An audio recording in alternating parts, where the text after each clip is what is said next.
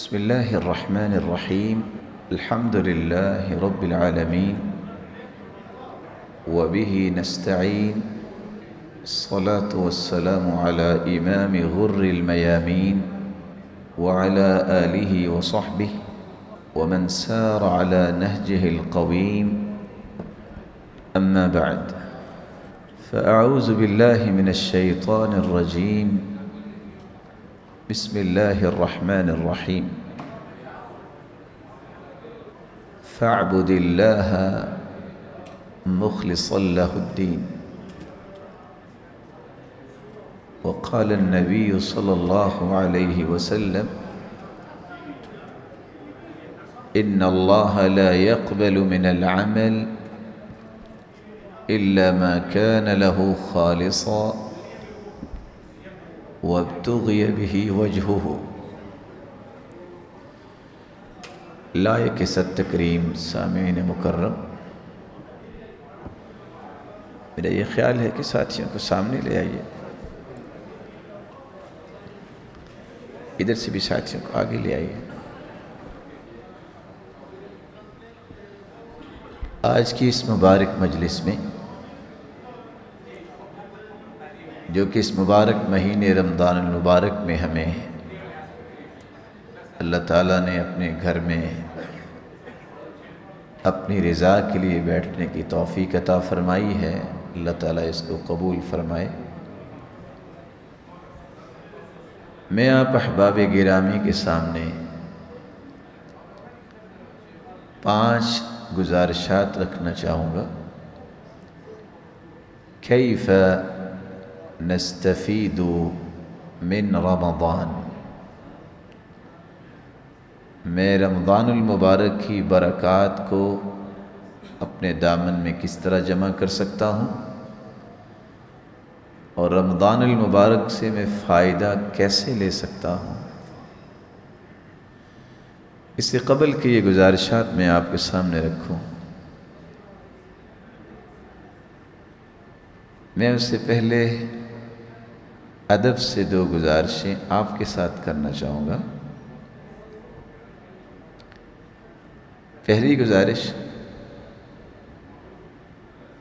یہ ذہن بنا کے انسان کو بیٹھنا چاہیے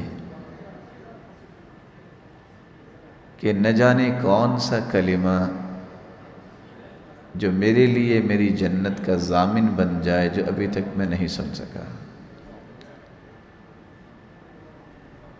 سفیان ثوری رحمۃ اللہ علیہ سے جب کسی نے سوال کیا کہ آپ اتنے بڑے محدث ہونے کے باوجود پھر بھی دین کی بات سنتے رہتے ہیں، آپ کو بھی ضرورت ہے؟ تو انہوں نے جواب دیا تھا، شاید کہ وہ کلمہ میں ابھی نہیں سن سکا جو میری نجات کا باعث بن جائے. میں اس تڑپ سے دین کی بات سنتا ہوں کہ اس دین کی بات پہ عمل کرنے سے میری آخرت خوبصورت بن جائے. اور دوسری گزارش، آخر میری اور آپ کی زندگی کو کوئی 25 سے 30 سے 35 سے 40 کوئی 60 سالہ بھی اللہ تعالیٰ کے پیارے بندے بیٹھے ہوئے ہیں، اللہ تعالیٰ ان کی حفاظت فرمائے. ہمیں آج کی اس مجلس میں تجدید عہد بھی کرنا ہوگا کہ میری اور آپ کی زندگی میں آخر چینج کیوں نہیں آ رہی، کون سے ایسے موانع ہیں جس کی وجہ سے رمضان میری زندگی میں متعدد بار آیا لیکن اس نے میری زندگی میں کوئی رنگ پیدا نہیں کیا. اور اگر آپ ایک چھوٹی سی کیلکولیشن کریں، 1 سال میں 12 مہینے ہوتے ہیں، ایسا ہی ہے، اور مہینے میں 4 جمعے ہوتے ہیں، ایسا ہی ہے. تو 1 سال کے کتنے جمعے بنے؟ 6. اگر 48 کو، چلو میں ایک منیمم فگر دیتا ہوں، اگر کسی کی 25 سال عمر ہے تو کتنے جمعے اس نے سنے؟ بولے. حدث ولا حرج. آپ اگر کسی کی عمر 30-35 سال چلی گئی ہے، اس نے کتنے جمعے سنے ہیں؟ ان تمام خطبات جمعہ نے اس کی زندگی میں اثر کیا پیدا کیا ہے؟ لیکن میں آپ کو مایوسی کی طرف نہیں لے جانا چاہتا، میں صرف آپ کو ایک چھوٹا سا پش کرنا چاہوں گا کہ ہمیں اس نیت کے ساتھ بیٹھنا چاہیے کہ اب میں نے اپنی اگلی زندگی کا کوئی دقیقہ ضائع نہیں کرنا۔ تو آئیے جو میں 5 گزارشیں آپ کے سامنے کرنا چاہتا ہوں، جس کے ذریعے میں اور آپ قرآن مجید اور حدیث کی روشنی میں رمضان المبارک سے فائدہ لے سکتے ہیں۔ اس میں پہلی گزارش یہ ہے، جب تک میں اور آپ اپنی نیت کو خالص نہیں کرتے اور اپنے دل کے تمام خانوں اور کونوں سے شہرت کی ہوس نہیں نکالتے، ریاکاری کے بت کو پاش نہیں کرتے اور ناموری اور دنیا میں واہ واہ کے ادنا سے ادنا سرائسز کو کرید کے دل سے نہیں نکالتے، ہم رمضان سے کوئی فائدہ نہیں لے سکتے۔ رمضان هي الدورة التربوية، هي الدورة التدریبیہ، سال کے بعد ایک ریفریشر کورس ہوتا ہے جس سے انسان بقیہ پورے سال کے اندر اپنی کارکردگی کو ایکسیلنس کے درجے پہ لانے کے لیے پلاننگ کرتا ہے۔ میری نیت جب تک درست نہیں ہوگی، میرے اعمال درست نہیں ہو سکتے۔ اور اعمال درست کیسے ہوں؟ اعمال قبول ہی نہیں ہوتے۔ ان اللہ لا يقبل من العمل الا ما كان له خالصا وابتغي به وجهه۔ اللہ تعالیٰ صرف وہی اعمال قبول فرماتے ہیں جو خالص اس کی رضا کے لیے کیے جائیں۔ اس حدیث کو سمجھنے کے لیے میں 2 واقعات آپ کے سامنے رکھنا چاہوں گا۔ آپ کو یاد ہوگا کہ مسلمانوں نے مکہ سے مدینہ کی طرف ہجرت کی تھی۔ مکہ سے مدینہ کتنے دنوں میں صحابہ پہنچے تھے؟ روایات بتاتی ہیں 8 دن لگے۔ کتنے دن؟ اللہ کے رسول صلی اللہ علیہ وسلم نے بھی ہجرت کی۔ کیسے گئے تھے؟ اے سی کی گاڑی میں بیٹھ کے؟ کیسے گئے تھے؟ مشکلات کے باوجود، کٹھنائیوں کے باوجود سب کچھ لوٹا کے گئے۔ ان جانے والوں میں سے ایک شخص ایسا بھی تھا جس کو مہاجر ام قیس کے نام سے یاد کیا گیا ہے۔ آج اگر مکہ سے مدینہ کا سفر دیکھیں تو کتنے کلومیٹر ہے؟ 437 ہے۔ اگر 0 پوائنٹ سے لیں تو 437 کلومیٹر سفر تو اس نے بھی کیا ہوگا۔ چلو اس وقت وہ سمندر کے کنارے پہ گئے ہوں گے، اور کہنے والے کہتے ہیں کہ یہ روڈ اس کے قریب ہی بنا ہے۔ 8 دن اس نے بھی گزارے،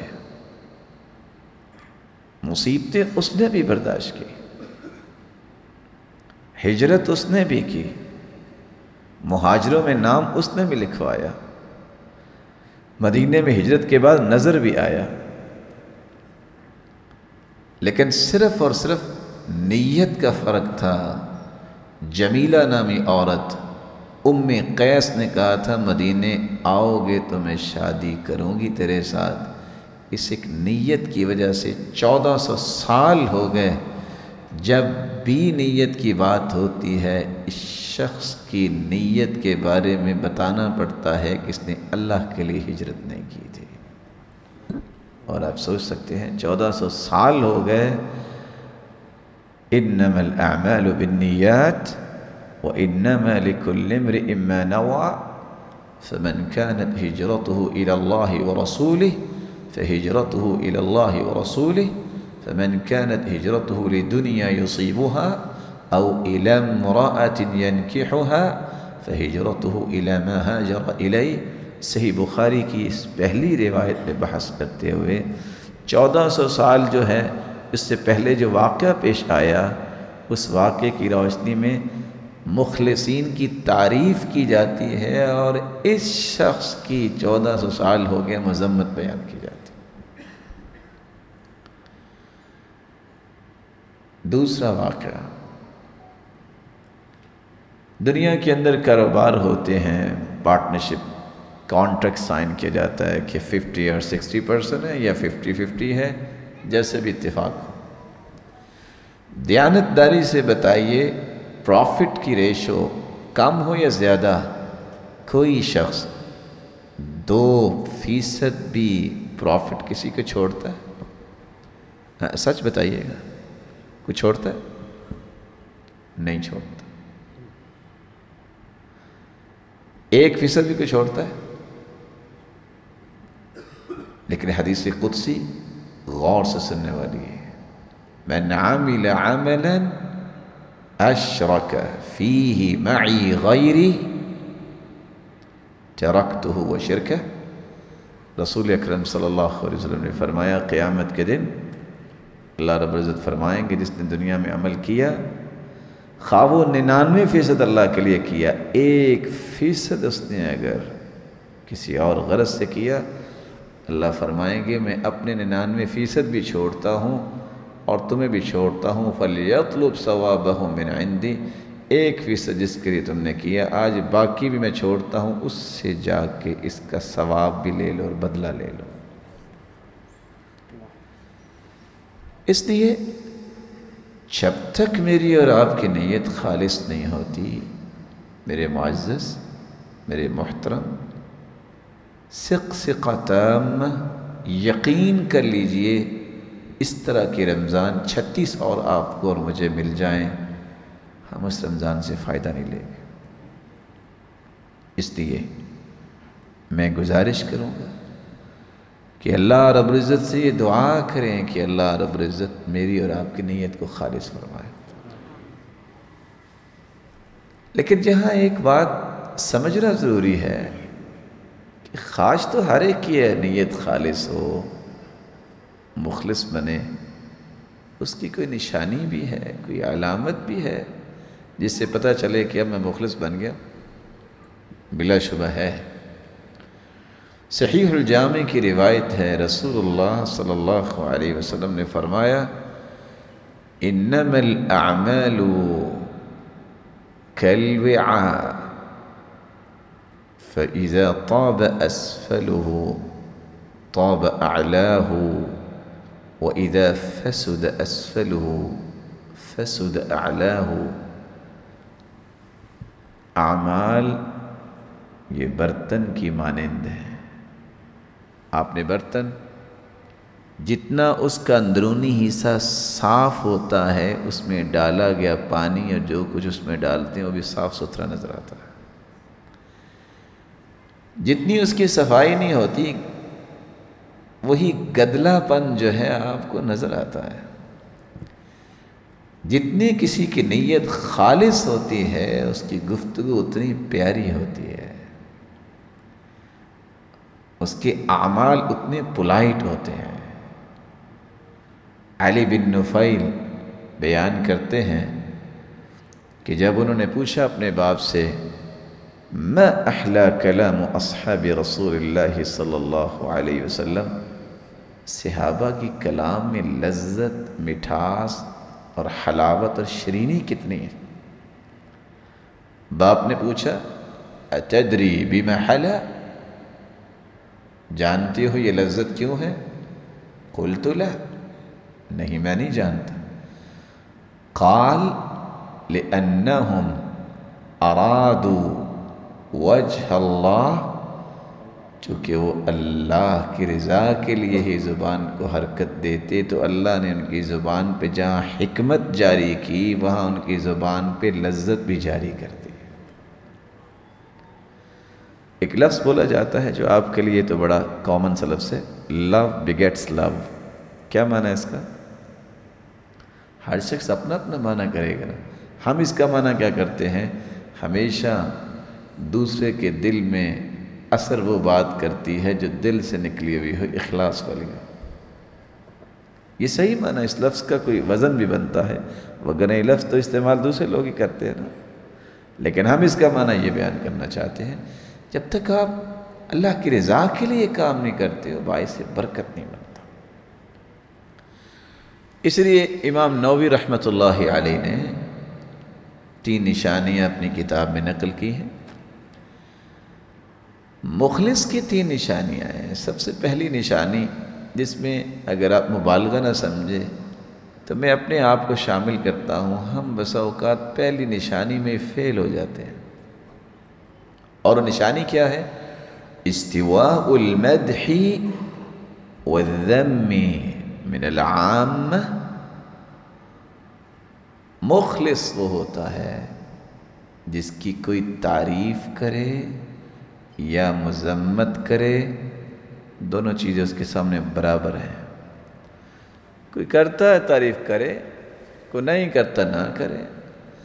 وَلْيَرْضَ مَنْ يَرْضَ وَلْيَسْخَطْ مَنْ يَسْخَطْ إِذَا رَضِيَ مَنْ فِي السَّمَاءِ۔ جب رب راضی ہے کوئی راضی ہوتا ہے، کوئی ناراض ہوتا ہے، پریشانی کیا ہے؟ لیکن آج فینومینا یہ ہے معاشرے کے اندر، بصد احترام ناراض نہ ہوئیے گا، کہ آج اگر میری کوئی تعریف کرتا ہے تو میں کہتا ہوں یہ ہے میرا محب، اور اگر میری اصلاح کے لیے کوئی بات کر دیتا ہے تو میرا جی چاہتا ہے کہ میرے ہاتھ لگ جائے، میں اس کو چبا کھاؤں، اور پھر میری بقیہ زندگی اس کو گرانے کے لیے ساری صلاحیتوں کا رخ اسی طرف ہوتا ہے کہ میں اس کو سبق سکھاؤں گا۔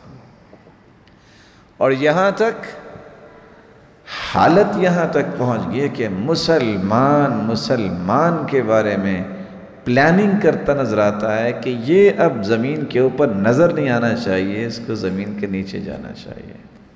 لیکن میں آپ سے ایک چھوٹا سا سوال حدیث کی روشنی میں پوچھوں گا۔ اللہ کے رسول تو بیت اللہ کا طواف کر رہے تھے، سلسلہ صحیحہ میں شیخ البانی روایت لائے، اور آپ نے ایک بات کہہ دی، ما اطیبک ما اطیب ریحک والذی نفس محمد بیدہ لحرمت المؤمن اعظم عند اللہ حرمت منک، اور دوسری روایت کے الفاظ ان اللہ حرم منک واحدا وحرم من المؤمن ثلاثا حرم دمہ ومالہ وعرضہ۔ بیت اللہ تیری شان بہت ہے، لیکن اس ذات کی قسم جس کے ہاتھ میں محمد کی جان ہے، ایک مومن کی شان اور عزت بیت اللہ تجھ سے زیادہ ہے۔ رکیے، بیت اللہ کے بارے میں کوئی بات کرتا ہے، زبان نکالنے کے لیے تیار ہے کہ نہیں؟ بولے نہیں ہیں۔ اگر کوئی بیت اللہ کے بارے میں کوئی غلط لفظ بولتا ہے، آپ اس کی زبان نکالنے کے لیے تیار ہوتے ہیں کہ نہیں؟ کہتے ہیں دفاع ہونا چاہیے حرمین کا، اور ہونا چاہیے الحمدللہ۔ کبھی یہ موقف آپ نے کسی مسلمان کی عزت کو تار تار کرنے کے لیے جو کوشش کر رہا ہے اس کے بارے میں بھی سوچا؟ بیت اللہ کے بارے میں کوئی سوچے تو سب تیار ہیں، اور نبی زبان یہ کہہ رہی ہے کہ بیت اللہ سے شان ایک مومن کی زیادہ ہے۔ کبھی کسی کو خیال آیا؟ منہج کی درستگی بہت ضروری ہے۔ جن لوگوں کو اللہ تعالیٰ نے منہج دیا ہوتا ہے ان کو یہ پریشانی نہیں ہوتی کہ کون میرے خلاف ہے، کون میرے ساتھ ہے، کون میرا محب ہے۔ آپ سوچ سکتے ہیں کہ امام احمد بن حنبل ان کا ایک دشمن ہی، حکومتیں دشمن تھیں، 3 حکومتیں تھیں نا، آخر جنہوں نے 3 بادشاہ آئے نا، 3 خلفاء اپنے آپ کو کہنے والے آئے نا، جنہوں نے اپنے سامنے کھڑے کر کے کوڑے مروائے، لیکن وہ باز آئے اپنے موقف سے۔ یہ صمود جو ہے ان کو اس سے پریشانی نہیں ہے کہ مجھے ماری جا رہی ہے، مجھے کیا کہا جا رہا ہے، ان کو پریشانی یہ ہے کہ میں اللہ کے سامنے پیش ہو کے حساب کیسے دوں گا۔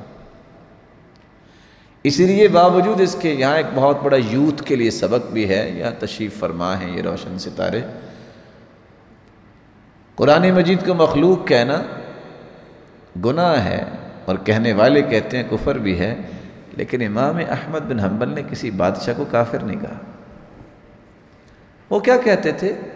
ہم عندی جہال لو قلت لکفرت، وہ تو جاہل ہے، ان کو پتہ نہیں، لیکن میں نے اگر کہہ دیا نا کہ قرآن مخلوق ہے، میں کافر ہو جاؤں. اس لیے جب تک مذمت اور تعریف آپ کے سامنے برابر نہیں ہوتی، امید نہ کیجئے گا کہ ہم اخلاص کے اس مرتبے پہ فائز ہو گئے ہیں جو مطلوب ہے. لیکن یہ صرف بات نہیں ہے، میں اس کی تھوڑی سی تفصیل پیش کرنا چاہوں گا. صحابہ کا موقف کیا تھا؟ یہ بات طے شدہ ہے، لَمَوْقِفُ أَحَدِهِمْ مع رسول اللہ صلی اللہ علیہ وسلم ساعہ خیر من الدنیا وما فیہا. ایک گھڑی جو صحابہ نے اللہ کے رسول کے ساتھ گزاری ہے، ساری دنیا کو بیچ کے اس کی قیمت ادا کرنا چاہیں ہم تو ادا نہیں کر سکتے. لیکن اس کے باوجود اگر ان کی تعریف کی جاتی تو ادب المفرد میں روایت لائے ہیں امام بخاری، کان اذا ذکی احد من اصحاب النبی صلی اللہ علیہ وسلم، جب کسی کی تعریف کی جاتی تو وہ یہ نہیں کہتا تھا آج صحیح نعرے لگے ہیں، آج صحیح کسی نے میرا حق ادا کیا ہے. نہیں، تین باتیں کہتے ہیں، اللہم لا تؤاخذنی بما یقولون واجعلنی خیرا مما یظنون واغفر لی لما لا یعلمون. اے اللہ، میں نے انہیں نہیں کہا کہ یہ میرے بارے میں ایسے کلمات پیش کریں، اس لیے میرا مواخذہ نہ کرنا، میں نے نہیں کہا. اللہ، ان کا میرے بارے میں گمان اچھا ہے، تو تو قادر ہے مجھے ان کے گمان سے بھی اچھا بنا دے.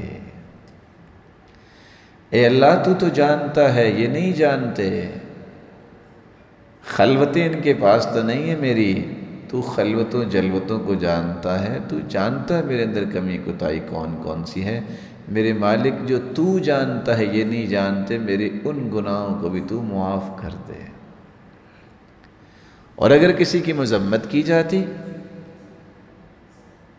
تو حدیث تو کہتی نا، غصہ آئے اذا غضب احدکم وهو قائم فلیجلس، تو بیٹھ جائے. تو آج غصہ آئے تو بیٹھے بیٹھے کیا کرتے ہیں؟ کھڑے ہو کے لڑائی شروع کر دیتے. اور روایت دوسری کے الفاظ یہ بھی ہیں، اور اگر بیٹھے بھی انسان کو غصہ آئے تو فلیضطجع، تو وہ لیٹ جائے. تو آج لیٹے لیٹے کو پتہ چل جائے فلاں نے میرے بارے میں بات کہی ہے تو کیا کرتا ہے؟ آپ سوچ سکتے ہیں، چھلانگ لگا کے اٹھے گا.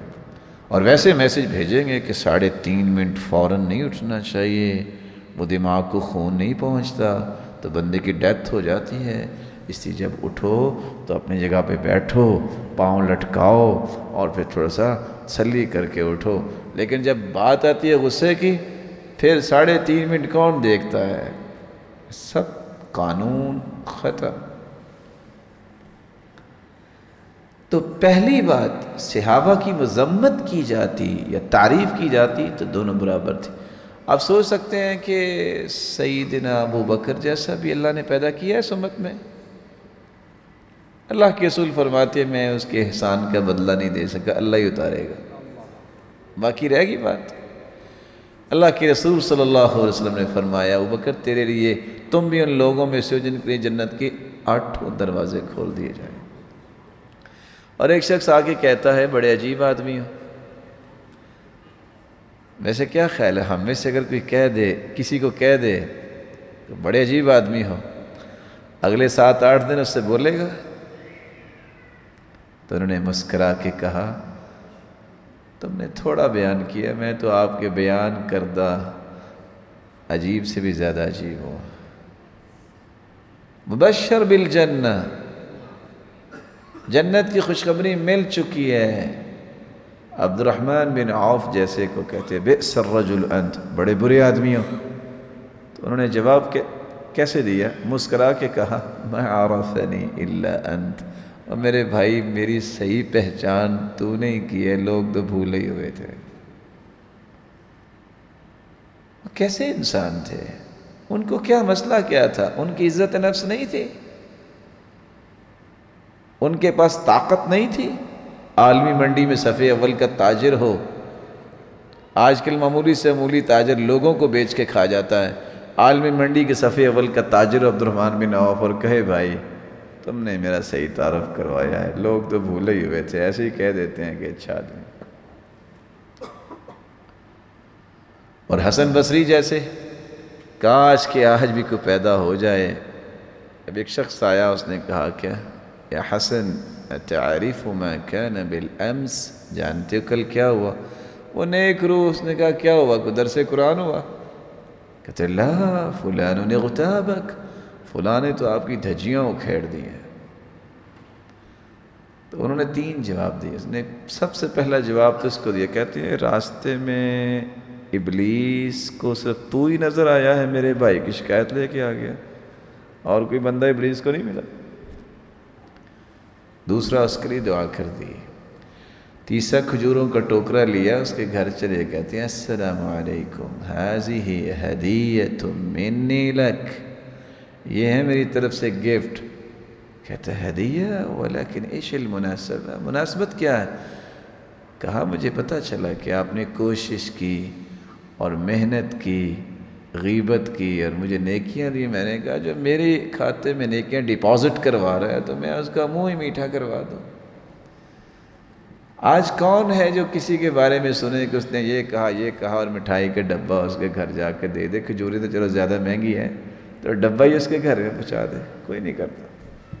بلکہ کیا کرتا ہے؟ اچھا میرے بارے میں کہا، اس کی ایسی کی تیسی، ویسی جیسی کی ایسی بیاسی 83 پوری گنتی گن دیتا۔ اور ہے کون؟ سمجھدار، عقل مند، دانش مند۔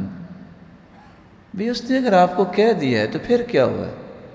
اگر کوئی گالی دے دے تو کان یہاں سے ٹوٹ کے گر جاتا ہے، کیوں جی؟ بازو گر جاتا ہوگا۔ سمجھنے کی بات ہے۔ یحییٰ بن معین رحمہ اللہ، جب ایک شخص نے اس کو گالی دی فضحک، مسکرا دیا۔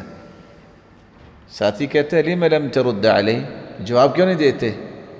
مسکرا کے کہتے ہیں فلماذا تعلمت اذن، اور میں نے علم کیوں سیکھا ہے اگر میں نے گالی کا جواب گالی سے ہی دینا ہے؟ میں نے پھر علم کیوں سیکھا ہے؟ میرے علم سیکھنے کا معنی یہ ہے کہ گالی کا جواب گالی نہیں، دعا۔ جو شخص آپ کے چپکے سے آپ کے اکاؤنٹ میں ڈپازٹ کروا دیتا ہے، ٹرانزیکشنز کرواتا ہے، اس کو وہ گالی دیتے ہیں؟ آپ بتائیے، سچی سچی بتائیے، کوئی انویلپ رات اندھیرے میں آ کے آپ کو عشاء کے بعد دے دے اور جلدی سے بھاگ جائے، اور آپ انویلپ کھول لیں اور اس میں 1000 ہو بحرینی، تو آپ کا کیا خیال ہے؟ نیند آئے گی رات کو آپ کو؟ یار بندہ کون تھا، کم از کم اس کا کوئی سیل نمبر ہی مل جاتا، ویسے کدھر کو گیا ہوگا؟ تو جو روزانہ آپ کو نیکیاں دے رہا ہے اس کی قدر ہی کوئی نہیں، اور آپ کو پتہ ہی نہیں ہے آپ کے کھاتے بھرے جا رہے ہیں۔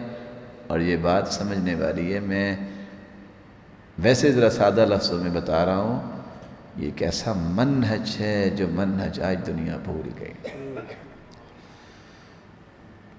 وَالْقَلَمِ وَمَا يَسْطُرُونَ مَا أَنْتَ بِنِعْمَةِ رَبِّكَ بِمَجْنُونٍ وَإِنَّ لَكَ لَأَجْرًا غَيْرَ مَمْنُونٍ وَإِنَّكَ لَعَلَى خُلُقٍ عَظِيمٍ۔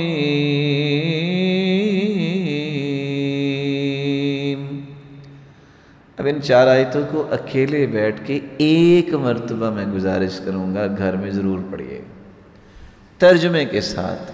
اللہ نے قسم اٹھائی ہے قلم کی، اور فرشتے جو قلم کے ساتھ لکھتے ہیں۔ اللہ فرماتے ہیں میرے پیارے محبوب، جب میں جو کہتا ہوں تم دیوانے نہیں، ساری دنیا کہتے رہے پریشانی کیوں؟ جب آپ حق پہ جو ہیں پھر پریشانی کیا ہے؟ وَإِنَّكَ لَعَلَى خُلُقٍ عَظِيمٍ، آپ کو تو میں نے حسن اخلاق کا پیکر اور مظہر بنا کے بھیجا ہے، اخلاق کے اعلیٰ درجے پہ فائز کیا ہے، آپ کو پریشانی کیا ہے؟ یہ جو درمیان والی آیت اس کا کیا معنی ہے وَإِنَّ لَكَ لَأَجْرًا غَيْرَ مَمْنُونَ؟ یہ دونوں باتیں تو سمجھ آتی ہیں نا کہ میں کہتا ہوں میرے محبوب اب دیوانے نہیں، آپ تو عظیم خلق کے مالک. یہ درمیان والی آیت جو ہے اس کا کیا معنی ہے؟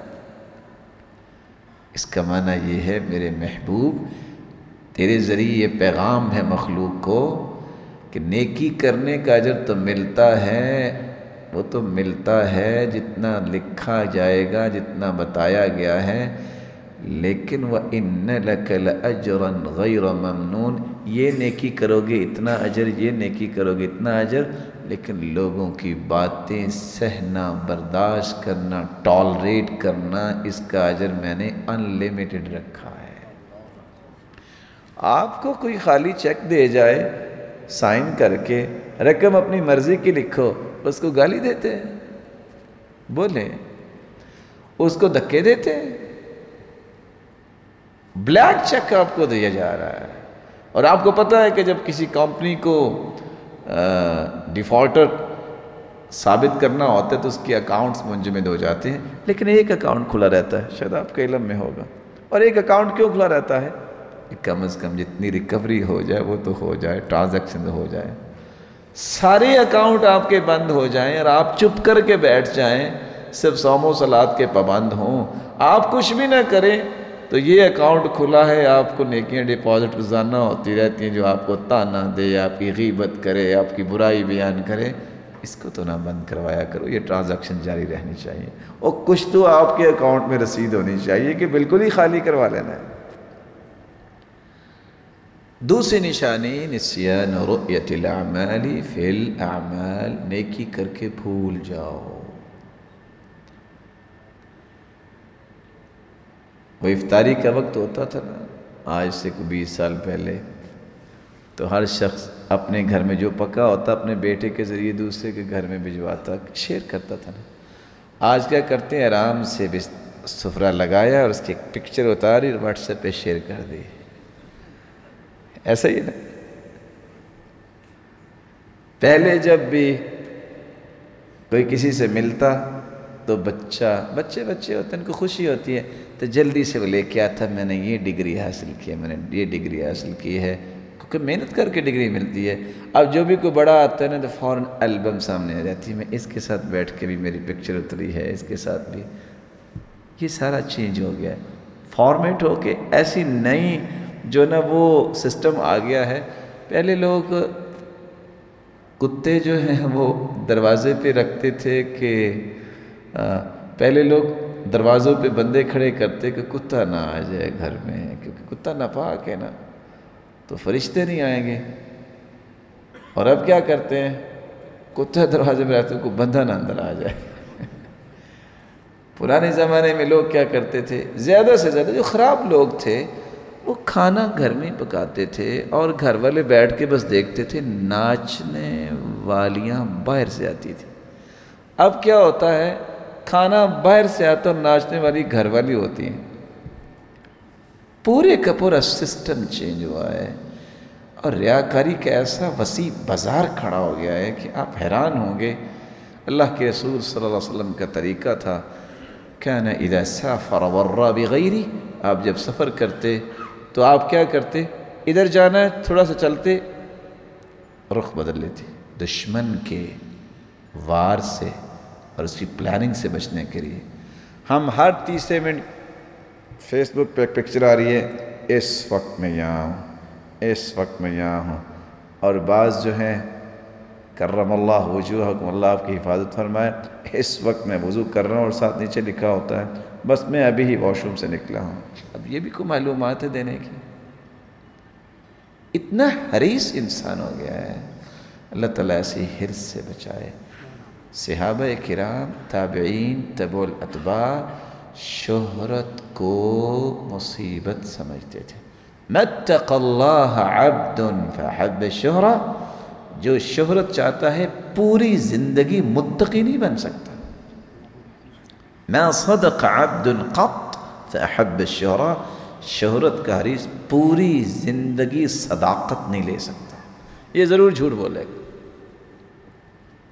ضرور جھوٹ بولے گا. رومیوں کے ساتھ جب مسلمانوں کی جنگ ہوئی، اور آپ کو پتہ اس وقت مبارزت ہوتی تھی، ایک رومی آیا، ایک مسلمان شہید ہو گیا، دوسرا گیا شہید ہو گیا، تیسرا گیا شہید ہو گیا، ایک شخص آیا وَهُوَ مُتَلَسِّمٌ، اس نے اپنے چہرے کو ڈھانپا ہوا اور اس نے کہا اللہ اکبر، رومی کے ٹکڑے کر دیے۔ رومیوں کو یہ محسوس ہوا کہ شاید کوئی فرشتہ آ گیا ہے، بدن میں بھی آئے تھے تو آج پھر آ گیا ہوگا، وہ ڈر گئے۔ مسلمان بھی پریشان کہ یہ بندہ کون ہے جس نے منٹ نہیں لگایا اور رومی جو ہے اس کے ٹکڑے کر دیے ہیں۔ جلدی سے جو بھاگے، کون ہے کون ہے؟ ان میں سے ایک عمر بھی تھا، کہتے اوہ عبداللہ بن مبارک۔ تو عبداللہ بن مبارک رونے لگ گئے، کہتے عمر مجھے نہیں پتا تھا کہ ذلیل کرنے والوں میں تم سر فہرست ہو گئے، تم نے میرا نام کیوں لیا؟ کیا کہہ رہے ہیں کہ مجھے نہیں پتا تھا کہ ذلیل کرنے والوں میں سے تم سر فہرست ہو گئے۔ وہ اس طرح کی باتوں کو ذلت سمجھتے تھے، جس کو آج ہم نے ایک ٹرینڈ بنا لیا اور اپنے اعمال کو ضائع کرنے کا بہترین ایک پلاننگ پیش کر لیں۔ تیسری نشانی جو اخلاص کی ہے، اقتضاء ثواب العمل فی الآخرہ، نیکی کر کے اس کا اجر اللہ سے لینے کی خواہش کرنی چاہیے۔ لیکن ہم اتنے سطحی قسم کے مسلمان بنتے جا رہے ہیں، چھوٹا سا کلمہ ہے نا، تھینکس، شکریہ، مشکور، اس سے ترستے رہتے ہیں، کوئی اتنا ہی کہہ دے۔ یعنی اتنی گراوٹ آ گئی ہماری سوچ میں۔ اور تعریف تو وہ ہے، صحیح بخاری کی روایت بتاتی ہے، اللہ کے رسول فرماتے ہیں دخلت الجنہ، میں جنت میں گیا، فسمعت خشفۃ بین یدی، میرے آگے آگے کسی کی چلنے کی آواز آئی، پوچھا یہ کون ہے؟ جواب ملا ھذا بلال یمشی امامک، یہ بلال ہے آپ کے صحابی جو آپ کے آگے آگے چل رہے ہیں۔ تعریف وہ ہے جو فرشتوں کے سامنے تعریف ہو، اللہ تعالیٰ کرے، خالق و مالک کرے۔ دنیا کی تعریف کے لیے انسان اتنا مرتا پھرے کہ مجھے تھینکس کہہ دے، کوئی شکریہ کے الفاظ بول دے، کہ کہہ دے بہت کام کیا۔ کیا کیا ہے؟ کیا کیا ہے؟ عمر جتنا کام کسی نے کیا؟ صحیح بخاری کی روایت بتاتی ہے جب آخری وقت تھا تو رو رہے تھے، عبداللہ بن عباس نے کہا آپ پریشان ہیں، اتنا اللہ نے کام لیا؟ کہتے ہیں یا ابن عم رسول اللہ، میں چاہتا ہوں اللہ کے رسول کے چچا کے بیٹے، اللہ مجھے کچھ نہ دے، لا لی ولا علی، مجھے برابر برابر چھوڑ دے، میرے لیے اتنا ہی کافی ہے۔ ہم نے کیا کیا ہے؟ ایک کام کر کے اس کو پہاڑ خود اپنے ہاتھوں سے بنا لینا۔ سیدہ عائشہ رضی اللہ تعالیٰ عنہ سے کھانا مانگنے والے نے کھانا مانگا، انہوں نے دے دیا، جاتے جاتے کہتا ہے جزاک اللہ خیرا، آپ کو اللہ جزائے خیر دے۔ یہ گالی ہے کہ دعا ہے؟ بولے من قال لأخیہ جزاک اللہ فقد ابلغ فی الثناء، جس نے جزاک اللہ کہہ دیا اس نے تو تعریف میں مبالغہ کی، حق ادا کر دیا۔ تو مومنوں کی ماں کہتی ہے غفر اللہ لک، اللہ تجھے معاف کرے۔ کہا یہ کیا؟ ایک عورت پوچھتی ہے مومنوں کی ماں اس نے کیا کہا آپ نے اس کو غفر اللہ لک کہہ دیا؟ کہا مجھے خوف لاحق ہوا، میں نے یہ کھانا دیا تھا کہ جنت میں اس کا بدلہ لوں گی، لیکن جس کو دنیا میں ہی مل جائے خوف ہے کہ کہیں قیامت کو محروم نہ کر دی جاؤں۔ عقول، هذه هي العقول۔ صحیح بخاری اٹھائیے، جب یہ آیت نازل ہوئی لن تنالوا البر حتى تنفقوا، تو ابو طلحہ بھاگے ہوئے آئے، کہا لگتا ہے اللہ کو میرا باغ پسند آ گیا۔ کہا آپ کو کیسے پتہ؟ کہا یہی تو مجھے سب سے پیارا باغ، اور اللہ فرماتے ہیں پیاری چیز دو گے تو اللہ تعالیٰ کو نیکی پسند آئے گی، لیکن اس لیے نہیں میں دے رہا کہ مجھے دنیا میں باغ دو مل جائیں۔ آج ہم نے کسی کو تیار کرنا ہو تو بڑی حدیثیں سناتے ہیں، ما نقصت صدقۃ من مال، صدقے سے مال کم نہیں ہوتا، اور فرشتہ دعا کرتا ہے اللہم اعط منفقا خلفا، اللہ جو مال خرچ کرتا ہے اس کو برکت دے، بندے تیار ہو جاتے ہیں۔ اور وہ کیا کہہ رہے ہیں اللہ کے رسول، میں اس لیے باغ نہیں دے رہا کہ مجھے یہاں ملے، ارجو برہا وزخرہا عند اللہ، روایت کے لفظ ہیں ارجو برہ وزخرہ عند اللہ، اس کی نیکی اللہ میں جنت میں لینا چاہتا ہوں، میں اللہ کے پاس جا کے لینا چاہتا ہوں، مجھے دنیا میں کچھ نہیں چاہیے۔ سیدنا علی نے ایک اور نشانی بیان کی ہے، لیکن ہے تھوڑی سی کڑوی، اجازت ہو تو بیان کر دو جی۔ کیا جی؟ نہیں بولے نہیں ہے، میں بھی چیک کرنا چاہتا تھا، تھک تو نہیں گئے۔ کہا کرتے تھے مخلص کی آپ تعریف کریں یا مذمت کریں، وہ سموتھلی چلتا نظر آتا ہے، اس کے کام میں فرق نہیں آتا۔ والمرائی جو ہوتا ہے ینشأ اذا مدح ویکسل اذا ذم، ریاکار کی نشانی یہ ہے آپ تھوڑی سی مذمت کریں بیٹھ جائے گا، تعریف کرتے رہے چلتا رہے گا۔ اور آج ہوتا کیا ہے، یہ نہیں کام کر سکتے، السلام علیکم، کیا ہوا میرے بھائی؟ کوئی بات نہیں، آپ کو حدیث ایک سنا دیتا ہوں، غصہ نہیں کرنا، کہ کر رہے ہیں غصہ، لا تغضب ولک الجنہ، غصہ کرنا چھوڑ دیں، جنت آپ کو ملے گی۔ یہ تیسری مرتبہ اللہ کے رسول نے فرمایا تھا۔ اگر وہ آگے سے گزر گیا تو کیا ہوا ہے؟ کچھ نہیں ہوا، وہ اتنا پیارا بھائی، اللہ نے اسے پسند کیا ہے تو مسجد میں آیا ہے، اور حدیث کہتی ہے جو مسجد کی طرف آ رہا ہو اس کو خوشخبری دے دو یہ مومن ہے۔ اور یہی وہ کمی تو سمجھانے کے لیے ہم بیٹھے ہیں کہ آج ہم جب غصہ کرتے ہیں تو جس کے ساتھ غصہ کیا جا رہا ہوتا ہے وہ بولتا نہیں، ضرور کہتا ہے ہل تفہمنی قبل ان تہاجمنی، یہ اتنا آپ جو ہے ہجوم کر رہے تھے مجھے سمجھا دیتے تو میں ایسا نہ کرتا۔ کچھ بھی نہیں ہوا، زیادہ سے زیادہ وہ پردہ ہماری تصویر کے سامنے آئے گا، ہم کون ہیں؟ ہو سکتا ہے وہ ہم سے زیادہ اللہ کے قریب ہو، وہ زیادہ اللہ کے ہاں پیارا ہو۔ زندگی میں کبھی کسی کے ساتھ ایسا تعامل نہ کریں جس سے اس کو پریشانی ہو۔ اللہ آپ کو بھی برکت دے، آمین تو کہہ دیں، ابھی بھی غصے میں ہی ہے۔ بارک اللہ فیکم۔ شیخ ابن باز رحمۃ اللہ علیہ کا قصہ مجھے یاد آ گیا، وہ بیٹھے تھے تو سیکرٹری کال اٹھاتا تھا نا، تو اتفاق سے سیکرٹری نے کال اٹھائی، السلام علیکم، فإذا ہی حرمہ، تو ایک عورت بات کر رہی تھی، اس نے جلدی سے شیخ کو دے دی۔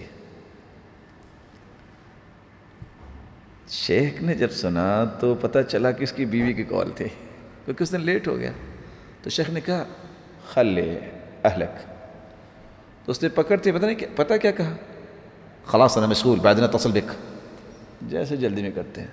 شیخ نے باقی سوالوں کو تو چھوڑا، کہتے ہیں ايش التعامل، یہ کیا تعامل ہے؟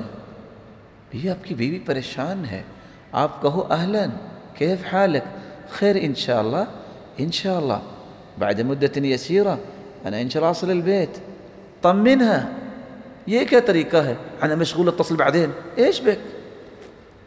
یہ تعامل ہمارے درست ہونے چاہیے، یہی تو علم ہے۔ اور اگر یہ 5 فٹ میں علم نہیں نہ آتا تو یہ دنیا میں بھی کبھی رائج نہیں ہو سکتا۔ اللہ مجھے اور آپ کو توفیق دے دے، آمین تو کہہ دے۔ بارک اللہ فیک۔ کون بتائے گا میں کیا بیان کر رہا تھا؟ آج جب بھی کوئی بات ہوتی ہے جس کو تھوڑا سا سمجھانے کے لیے کوئی بات کریں، کہتے ہیں میں نہیں کام کرتا، کیوں؟ یعنی کہ بس ایٹیکیٹس ہی نہیں ہیں، مینرز ہی نہیں ہیں، تو بھائی آپ سکھا دو، آپ کس لیے سکھاؤ۔ صحابی کی بات یاد رکھو، انا سہم من سہام الاسلام فرمونی حیث شئتم، اور میں اسلام کا تیر ہوں، مجھے پھینکو جدھر پھینکنا ہے، میں تیار ہوں۔ ان كان في السقاية ففي السقاية وان كان في الرماية ففي الرماية، پانی پلانے والے، تیر پکڑانے والے، اور ادھر تیر چلانے والے، تلواریں چلانے والے اور کھانے والے، غنیمت کا مال برابر ملتا تھا کہ نہیں؟ بولیں یہ بات اللہ کی رضا کے لیے کر رہے تو آپ کے اجر میں کمی نہیں ہوگی۔ آپ جس جگہ بھی کھڑے ہیں اللہ کی رضا کے لیے کھڑے ہیں، سب کو برابر کا اجر ملتا ہے، سب کو برابر کی غنیمت ملتی تھی۔ اس لیے اللہ میری اور آپ کی نیت کو درست فرمائے۔ جب تک نیت خالص نہیں ہوگی ہمیں اس رمضان کا فائدہ نہیں ہوگا۔ اور دوسری بات، یہ تھوڑی سی اس سے بھی کڑوی تو نہیں کہنی چاہیے، میٹھی بات ہے، جب تک میرا اور آپ کا منہج درست نہیں ہوتا، محنت کرنے کے باوجود بھی، کوشش کرنے کے باوجود بھی ہمیں کچھ نہیں ملے گا۔ اب میرا منہج سے مراد کیا ہے؟ منہج السلف الصالح رضوان اللہ تعالی علیہم اجمعین، منہج سلف جو ہے وہ صحابہ کا منہج ہے، التمسک والسیر على طریق واضح مستقیم الذي لا اعوجاج فيه وفق منهج السلف الصالح من الصحابة والتابعين وتابعين لهم بإحسان إلى يوم الدين. سلف صالحین کے منہج کے مطابق اپنی زندگی کو گزارنا، جو ایسے واضح اور مستقیم راستے پر قائم تھے جس میں کوئی ٹیڑھ پن نہیں ہے. اور یہ وہ منہج ہے جو صحابہ کا منہج ہے، تابعین کا منہج ہے اور تبع الاتباع کا منہج ہے. اس منہج کی خصوصیات کیا ہے؟ میں صرف اختصار کے ساتھ، یہی وہ منہج ہے جو اللہ کا پسندیدہ منہج ہے. عبداللہ ابن مسعود رضی اللہ تعالی عنہ نے کہا تھا ان اللہ نظر فی قلوب العباد فوجد قلب محمد خیر قلوب العباد فاصطفاہ لنفسہ وابتعثہ برسالتہ. اللہ تعالیٰ نے جب کائنات کو پیدا کی تو پوری کائنات کے دلوں کو جھانکا، سب سے پیارا دل محمد الرسول اللہ صلی اللہ علیہ وسلم کا پایا. اللہ نے ان کو چن لیا اور ان کو سرتاج رسل بنا دیا. ثم نظر في قلوب العباد بعد قلب محمد صلی اللہ علیہ وسلم فوجد قلوب اصحابہ خیر قلوب العباد. اللہ تعالیٰ نے پھر دلوں کو جھانکا اور سب سے پیارے دل اگر پائے تو صحابہ کرام کے دل پائے. فجعلهم وزراء لنبیہ، تو اللہ تعالیٰ نے ان کو اپنے اس محبوب کے وزیر بنا دیا. یہ اللہ کی پسندیدہ دل ہے. اولئک هم الراشدون اولئک هم المفلحون اولئک هم الفائزون کنتم خیر امہ اولئک حزب اللہ. اور اگر کوئی اچھلتا ہے تو اچھلے، کوئی مچلتا ہے تو مچلے. اللہ کہتے ہیں رضی اللہ عنہم ورضوا عنہ، میں ان سے راضی ہوں، مجھ سے راضی کسی کو کیا ہے، جو مرضی کہہ دیں. یہ منہج پسندیدہ منہج اللہ تعالیٰ کا. اور اگر آپ یہ کہہ دیں کہ کائنات میں سب سے صحیح ترین منہج اور علمی منہج ہے تو یہی منہج ہے، صحابہ کا منہج ہے. عبداللہ ابن عمر رضی اللہ تعالیٰ عنہ فرمایا کرتے تھے من كان مستنا فليستن بمن قد مات اولئک اصحاب محمد صلی اللہ علیہ وسلم كانوا هم خیر هذه الامة ابرها قلوبا واعمقها علما واقلها تكلفا قوم اختارهم الله لصحبة نبيه ونقل دينه فتشبهوا بأخلاقهم وطرائقهم فهم أصحاب محمد صلى الله عليه وسلم كانوا على الهدى المستقيم والله رب الكعبة. عبداللہ ابن عمر رضی اللہ تعالیٰ عنہ فرماتے ہیں کہ شخص نے اگر کوئی طریقہ اختیار کرنا ہے تو ان ہستیوں کا اختیار کرے جن کو صحابہ کہتے ہیں. اللہ کی قسم جو ہدایت اور استقامت پر قائم تھے، یہ وہ لوگ ہیں جن کو اللہ رب العزت نے اختیار کیا. کائنات میں اس جیسے نیک دل اللہ نے کسی کو دیے ہی نہیں، ان جیسا گہرا علم کسی کو عطایا ہی نہیں ہے. ریالٹی کی زندگی، فطرت کے قریب زندگی ان کی تھی، تکلفات سے دور تھے. اللہ تعالیٰ نے ان کو باقاعدہ چنا ہے اپنے محبوب کی صحبت کے لیے، رفاقت کے لیے. تو اعمقها علما، ان سے بڑا علم کسی کے پاس نہیں تھا، تو ان جیسا منہج بھی کسی کا علمی نہیں ہو سکتا. اور بلکہ میں یہ کہنا چاہوں گا، تیسری اور آخری بات اس ضمن میں، اس سے صحیح ترین منہج آپ کو دنیا میں نہیں ملے گا. قرآن و حدیث سے بڑھ کے کوئی صحیح ترین منہج ہو سکتا ہے؟ امام شافعی رحمۃ اللہ علیہ سے کہا کرتے تھے علیکم باصحاب الحدیث فإنهم اکثر الناس صوابا. تم اصحاب الحدیث، جو حدیث سے محبت کرنے والے، جن کا منہج حدیث کی روشنی میں ہے، قرآن و حدیث کی روشنی میں، ان کو لازم پکڑو. ان سے بڑھ کے دنیا میں کسی کا کوئی منہج نہیں ہے. رسول اکرم صلی اللہ علیہ وسلم نے یہ وہ منہج دیا تھا، ترکت فیکم امرین لن تضلوا ما تمسکتم بہما کتاب اللہ و سنت رسولی. میں تمہیں دو چیزیں دے کے جا رہا ہوں، تو میں دو چیزیں چھوڑ کے جا رہا ہوں، جب تک اس کو تھامے رکھو گے تم گمراہ نہیں ہوگے۔ ایک اللہ کی کتاب ہے اور ایک اس کے رسول کی سنت ہے۔ مجھے یہ بتائیے، آپ پسند کریں گے؟ کوئی دو تین سوال کر لو۔ مجھے اصل میں خوف آ رہا ہے، ویسے ہی بحرین ہے تو غصہ نہ کر جائیں۔ ویسے غصہ تو نہیں کرتے ہیں؟ اچھا، اگر آپ سمجھتے ہیں کہ صحیح ترین منہج ہے تو قرآن کی ایک آیت، کوئی ایک حدیث دکھا سکتے ہیں کہ اس میں لکھا ہو کہ شیو کرنا جائز ہے؟ منہج ہے نا، کوئی ہے ایسی حدیث؟ پھر میں اپنے آپ کو دھوکہ کیوں دیتا ہوں؟ اور یہ قطعاً اس سے مراد نہیں ہے آپ کہیں غصہ زیادہ نہ کر جائیں، وہ ہیں مسلمان، وہ ہیں بڑے پیارے بڑے اچھے لوگ، لیکن بس بھول گئے۔ وَمَا سُمِّيَ الْإِنسَانُ إِلَّا لِنَفْسِهِ، اور انسان بھول جاتا ہے، انسان کو انسان اس لیے کہتے ہیں بھول جاتا ہے، لیکن یاد تو کروانا چاہیے نا۔ وہ شیخ صاحب کا جو شعر ہے، اللہ تعالیٰ ان کو سلامت رکھے اور ان کو ایمان میں لمبی زندگی دے، میں ان کے شعر کے قریب ایک دیہات میں چلا گیا، بس ساتھیوں کی خواہش ہوتی ہے تو پتہ جذبات غالب ہے نا معاشرے پہ، تو انہوں نے ایک بڑا سا اشتہار چھپوایا ہوا، مجھ سے کم از کم بڑا تھا وہ۔ تو آپ کو پتہ ہے جو بزرگ ہوتے ہیں نا، یہ اللہ کی رحمت ہوتے ہیں، البرکۃ مع اکابرکم، برکتیں بڑوں کے ساتھ ہیں۔ میں جو ہی گاڑی سے اترا نا تو ایک بابا جی کہتے ہیں، او بھاؤ اڈا تے مولوی کہا ہی نہیں جڈا اشتہار چھاپی ہوئے دے ہو، یعنی اتنا تو مولانا صاحب نہیں ہے جتنا آپ نے اشتہار چھپایا۔ لیکن ہم نے خیر انجوائے کیا، غصہ نہیں کیا، کیونکہ اس نے بات بڑی خوبصورت کہی۔ درس ہوا، درس میں مسائل بیان ہوئے، پھر آ گئے، کہتے ہیں مولوی صاحب مڑ معاف چا کریا جے۔ میں نے کہا جی کیا ہوا؟ وہ میں نے یہ بات کہی تھی، ایک گال تہاڑی میں نے بڑی چنگی لگی ہے۔ میں نے کہا جی وہ کون سی؟ کہتے جڑی گل کیتی ہے نا داڑھی دی، اگر ایڈی بھاری ہووے تے مولوی تے سارے صبح اٹھ کے منہ پر نہ ڈگے ہونا۔ میں نے کہا اس بزرگ نے دو باتیں کہی ہیں اور دونوں ہی بالکل حقیقت میں مبنی کہی ہیں۔ تو میں سوچتا ہوں کہ کوئی بھائی اگر مشکل ہے تو دعا کر دیتا ہوں، یا اللہ اس کے ہاتھوں میں قوت دے، اللہ اس کے جسم میں قوت دے، وہ گرے نہیں، صبح اٹھ کے گر سکتا ہے نا، تو اللہ اس کی حفاظت فرمائے۔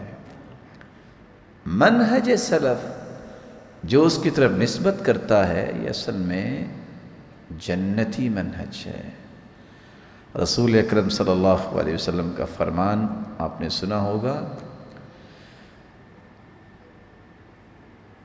عیسائیوں اور یہودیوں کے بارے میں 71 فرقے تھے، عیسائیوں کے 70 جہنم میں جائیں گے، ایک جنت میں جائیں گے۔ یہودیوں کے 71 فرقے تھے، پھر عیسائیوں کے 72 فرقے تھے، ایک ایک صرف جنت میں جائے گے، باقی جہنم میں جائیں گے۔ اور کون جائیں گے؟ جنہوں نے موسیٰ علیہ السلام پر ایمان لایا۔ اور آخری لفظ کیا تھے؟ وَسَتَفْتَرِقُ أُمَّتِي عَلَى 73 فِرْقَةٍ كُلُّهَا فِي النَّارِ إِلَّا وَاحِدَةً۔ 73 فرقے میری امت کے بھی ہوں گے، ان میں سے ایک جنت میں جائے گا، باقی جہنم میں جائے گا۔ پوچھا کون ہوں گے؟ اللہ کے رسول صلی اللہ علیہ وسلم فرمایا ہم الجماعہ، تو جماعت ہوگی۔ اس کا نام نہیں بتایا، اس کا کام بتا دیا ہے۔ ترمذی کی روایت کے الفاظ کیا ہے؟ ما انا علیہ واصحابی۔ زندگی کے اندر کوئی ایک مسئلہ آپ کے سامنے آئے، ما انا علیہ واصحابی، دیکھیے اللہ کے رسول نے کیا، صحابہ نے کیا، اور بس، تیسرا لفظ نہیں آنا چاہیے۔ جب تک آپ کا یہ منہج نہیں ہوگا، میں قرآن کی آیت کی روشنی میں کہنا چاہوں گا فَإِنْ آمَنُوا بِمِثْلِ مَا آمَنْتُمْ بِهِ فَقَدْ اهْتَدَوْا۔ اگر ایمان تم لاؤ اس طرح جس طرح وہ لوگ لائے صحابہ تو ہدایت یافتہ ہو، اگر اس جیسا ایمان نہیں تو ہدایت یافتہ ہونے کا دھوکہ اپنے آپ کو مت دیجیے گا۔ یہ جنتی منہج ہے، اور اس منہج کی میں خوبی آپ کے سامنے رکھتا ہوں، اس منہج کے پاس دلیل صرف قرآن و سنت ہے، اس منہج کے پاس حجت صرف قرآن و حدیث۔ اور قرآن و حدیث بھی فہم صحابہ کی روشنی میں۔ اس منہج کے پاس عدالت ہے، ضلالت نہیں ہے۔ عدالت کس کو کہتے ہیں؟ اس منہج کا ایک ایک اصول اور ضابطہ عدل و انصاف پر مبنی ہے، اس میں کسی قسم کی گمراہی نہیں، گنجائش ہی نہیں، کیونکہ نازل اللہ تعالیٰ نے کیا ہے، اس کو اللہ کی طرف سے جو نازل شدہ ہے اس میں گمراہی ہو سکتی نہیں۔ عقل میں گنجائش ہے کہ غلط سوچے، لیکن وحی میں بھی گنجائش ہے، ایسا نہیں ہو سکتا۔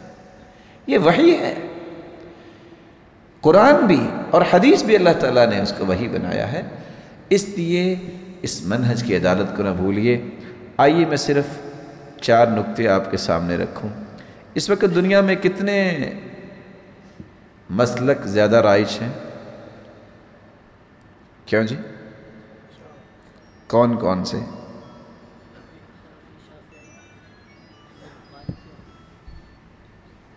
جب آپ یہ کہتے ہیں کہ ہمارا منہج محدثین کا ہے، سلف صالحین کا ہے، تو میں سارے محدثین کا تذکرہ تو نہیں کر سکتا، لیکن امام بخاری کا تذکرہ کر دیتا ہوں۔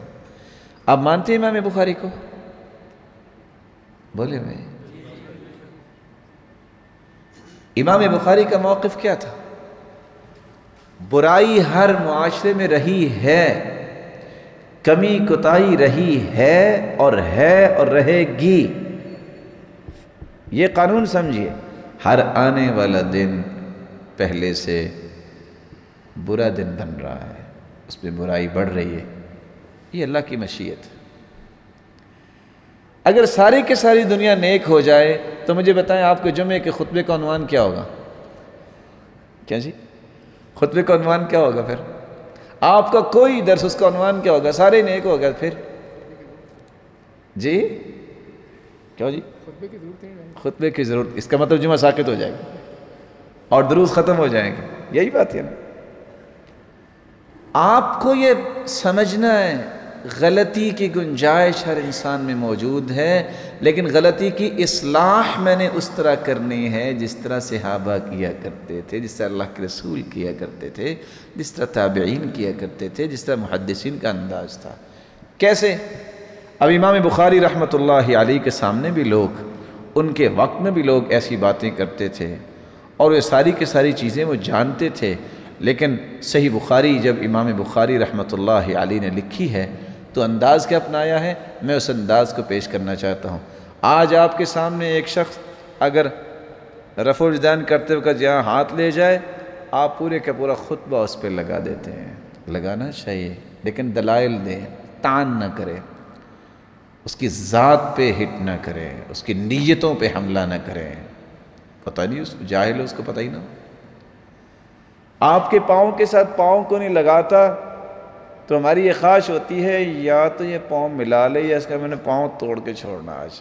ایسے ہوتا نا، پھر اس کے پاؤں کے ساتھ پاؤں لگاتے ہیں۔ اور بعض چیزیں انسان کو سمجھنے والی ہے، بعض کس سے بڑی سبق دیتے ہیں۔ وہ ہمارے پاکستان میں نا، وہ ایک شخص نے پاؤں کے ساتھ پاؤں لگایا، وہ نیا بندہ تھا، اس کو پتہ نہیں تو اس نے پیچھے کر لیا، اس نے اور اس کے ساتھ لگا، اس نے اور پیچھے کر لیا۔ لوگ نماز پڑھ رہے ہیں، یہ گاڑی چل رہی ہے۔ اتفاق ایسا، جس مسجد میں نماز پڑھ رہے تھے اس کی بیرونی دیوار چھوٹی چھوٹی تھی، اس نے آخر چھلانگ لگائی مسجد سے باہر، کہتا ہے ہونا۔ کیا یہ بہادری ہے؟ اللہ کے رسول مسجدوں میں لانے کی کوشش کرتے تھے یہ نکالنے کے لیے، یہ بہادری نہیں ہے، یہی وہ کمی ہے جس سے آج دین بدنام ہے۔ امام بخاری کو پتہ تھا کہ کچھ لوگوں کا موقف ہے احناف کا کہ جمعہ بازار عدالت جہاں ہو اس جگہ جمعہ ہوتا ہے، دیہات میں جمعہ نہیں ہوتا۔ موقف ہے، اگر اس موقف کو سامنے رکھا جائے تو سارے گاؤں کی تو چھٹی ہوگی نا جمعہ کی۔ تو امام بخاری نے نہ کوئی تانا دیا، امام بخاری نے نہ کوئی گالی دی ہے۔ آرام سے کتاب الجمعہ آپ کھول کے دیکھیے، امام بخاری نے باب باندھا ہے، باب الجمعۃ فی القری والمدن۔ جمعہ دیہات میں بھی ہو سکتا ہے، شہر میں بھی ہو سکتا ہے، اور روایت لے کے آئے ہیں آپ کے بحرین کی روایت، ان اول جمعۃ جمعت بعد مسجد رسول اللہ صلی اللہ علیہ وسلم فی جواسہ من البحرین، بحرین میں جواسہ بستی میں جمع ہوا، کوئی بات نہیں کی، صرف منہج پیش کیا ہے، برا بلا کہنے کی ضرورت نہیں پیش کی۔ منہج یہ ہے کہ گاؤں میں بھی جمعہ ہو سکتا ہے، شہر میں بھی ہو سکتا ہے، اور یہ اس کی دلیل ہے۔ ان کو پتا تھا کہ کچھ مالکیوں کا موقف ہے کہ جمعہ ہر بندے پہ فرض ہے۔ امام بخاری رحمۃ اللہ علیہ نے کوئی تعرض نہیں کیا، کوئی یہ نہیں کہا کہ ان کو یہ کر دیا جائے وہ کر دیا جائے، انہوں نے ایسے کیوں کہا ہے۔ آرام سے کتاب الجمعہ کے اندر باب باندھ کے روایت لے کے آئے ہیں، اور باب کیا باندھا ہے؟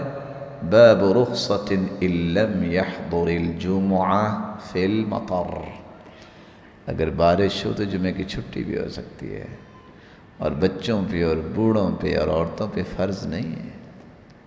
بات کوئی نہیں کی۔ ان کو پتا تھا کہ شوافے اور بعض شوافے کا مسلک یہ ہے کہ جب تک 40 بندے نہ ہوں جمعہ نہیں ہوتا۔ اور میں کبھی کبھی اس موقف کو پڑھ کے سوچتا ہوں، پاکستان میں تو ساری مسجدوں میں جمعہ نہیں ہوتا ہوگا، جب خطبہ شروع ہوتا ہے کون سے 40 بندے بیٹھے ہوتے ہیں؟ الا القلیل، یہی ہوتا ہے نا۔ تو امام بخاری رحمۃ اللہ علیہ نے کچھ نہیں کہا ان کو، اور آرام سے باب باندھا ہے، اور باب کیا باندھا ہے؟ باب اذا نفر الناس عن الامام فی صلاة الجمعہ فصلاة الامام ومن معه جائزہ۔ اللہ کے رسول خطبہ دے رہے تھے اور سامنے 12 صحابہ بیٹھے تھے، ان کا ہوا کہ نہیں ہوا؟ اگر ان کا ہو گیا ہے تو آج 40 نہیں ہوں گے تو ہمارا بھی ہو جائے گا۔ امام بخاری کو پتا تھا کہ بعض حنابلہ کا یہ موقف ہے، بعض لوگ کہہ رہے ہیں، کیا کہہ رہے ہیں؟ کہ زوال سے پہلے جمعہ ہوتا ہے، بعد میں نہیں ہوتا۔ تو امام بخاری نے باب باندھ دیا، باب جمعتی اذا زالت الشمس، جب سورج زائل ہو جائے تو یہ جمعے کا وقت ہے، اور روایت لے آئے۔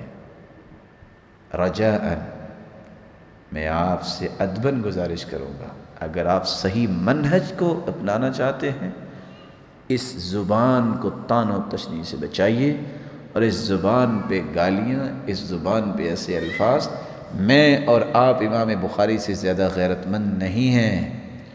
ان لوگوں کو اللہ نے صحیح فہم دی تھی، اور میں تو حیران ہوں، وہ شیخ امام احمد بن حنبل جو ہیں، یحییٰ بن معین آپس میں بحث کر رہے تھے، تو یحییٰ بن معین نے کہا ھذا کذاب، تو امام احمد بن حنبل کہتے ہیں اکسو الفاظک، اپنے الفاظ کو ذرا خوبصورت بنا لو۔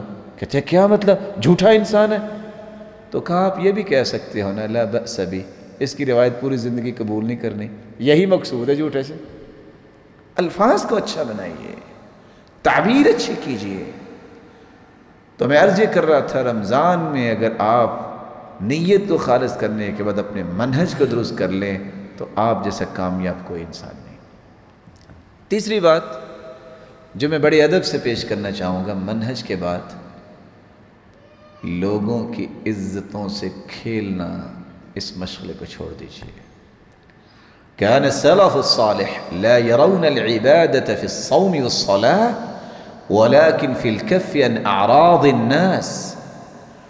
سلف صالحین صرف روزہ رکھنا اور نماز پڑھنا اسی کو عبادت نہیں سمجھتے تھے، بلکہ اس کو عبادت سمجھتے تھے جو ان کاموں کے ساتھ لوگوں کی عزتوں کو اچھالتے نہیں تھے۔ یہ فلاں ایسا ہے، یہ فلاں ایسا ہے، آپ کی ذمہ داری ہے، آپ سے اللہ نے پوچھنا ہے۔ وَلَا تُسْأَلْ عَنْ أَصْحَابِ الْجَحِيمِ، قرآن کہتا ہے اللہ اپنے پیغمبر کو کہ آپ سے تو جہنمیوں کے بارے میں نہیں پوچھا جائے گا۔ کسی کی کمی کوتاہی ہے دور کرو۔ کیسے دور کرو؟ اس کے پاس جا کے۔ بزدلی کیوں؟ یہاں بیٹھ کے، وہاں بیٹھ کے، وہاں بیٹھ کے، وہاں بیٹھ کے، کس چیز کی؟ اگر اتنے بہادر ہو تو سامنے بات کرو، اسے سمجھو یا سمجھا دو۔ اس رومال میں اگر اختلاف ہو جاتا ہے اور میرے محترم بھائی کہتے ہیں 4 میٹر ہے اور میں کہتا ہوں 3 میٹر ہے، اور یہ میرے محترم بھائی کہتے ہیں 5 میٹر ہے، اس کا مطلب ایک دوسرے کو ہم گالی دیں، گتھم گتھا ہو جائیں؟ آرام سے اس کی پیمائش کریں گے۔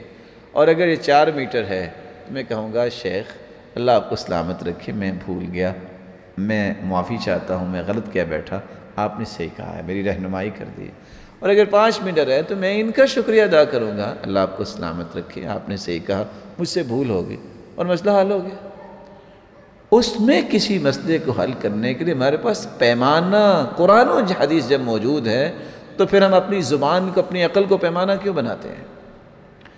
اور مجھے تو مالک بن دینار کی بات یاد آ رہی ہے، وہ کہا کرتے تھے اذا وجدت قسوة فی قلبک، جب تیرے دل میں سختی آ جائے اور تم محسوس کرو وہنن فی بدنک، تیرا جسم لاغر ہو گیا ہے، وَنَقْصًا فِي رِزْقِكَ، اور تیرے رزق میں کمی آ گئی ہے، فَعْلَمْ أَنَّكَ تَكَلَّمْتَ فِي مَا لَا يَعْنِيكَ، تو یقین کر لو تو نے ایسی کوئی گفتگو کی ہے جو تیرے لائق نہیں تھی۔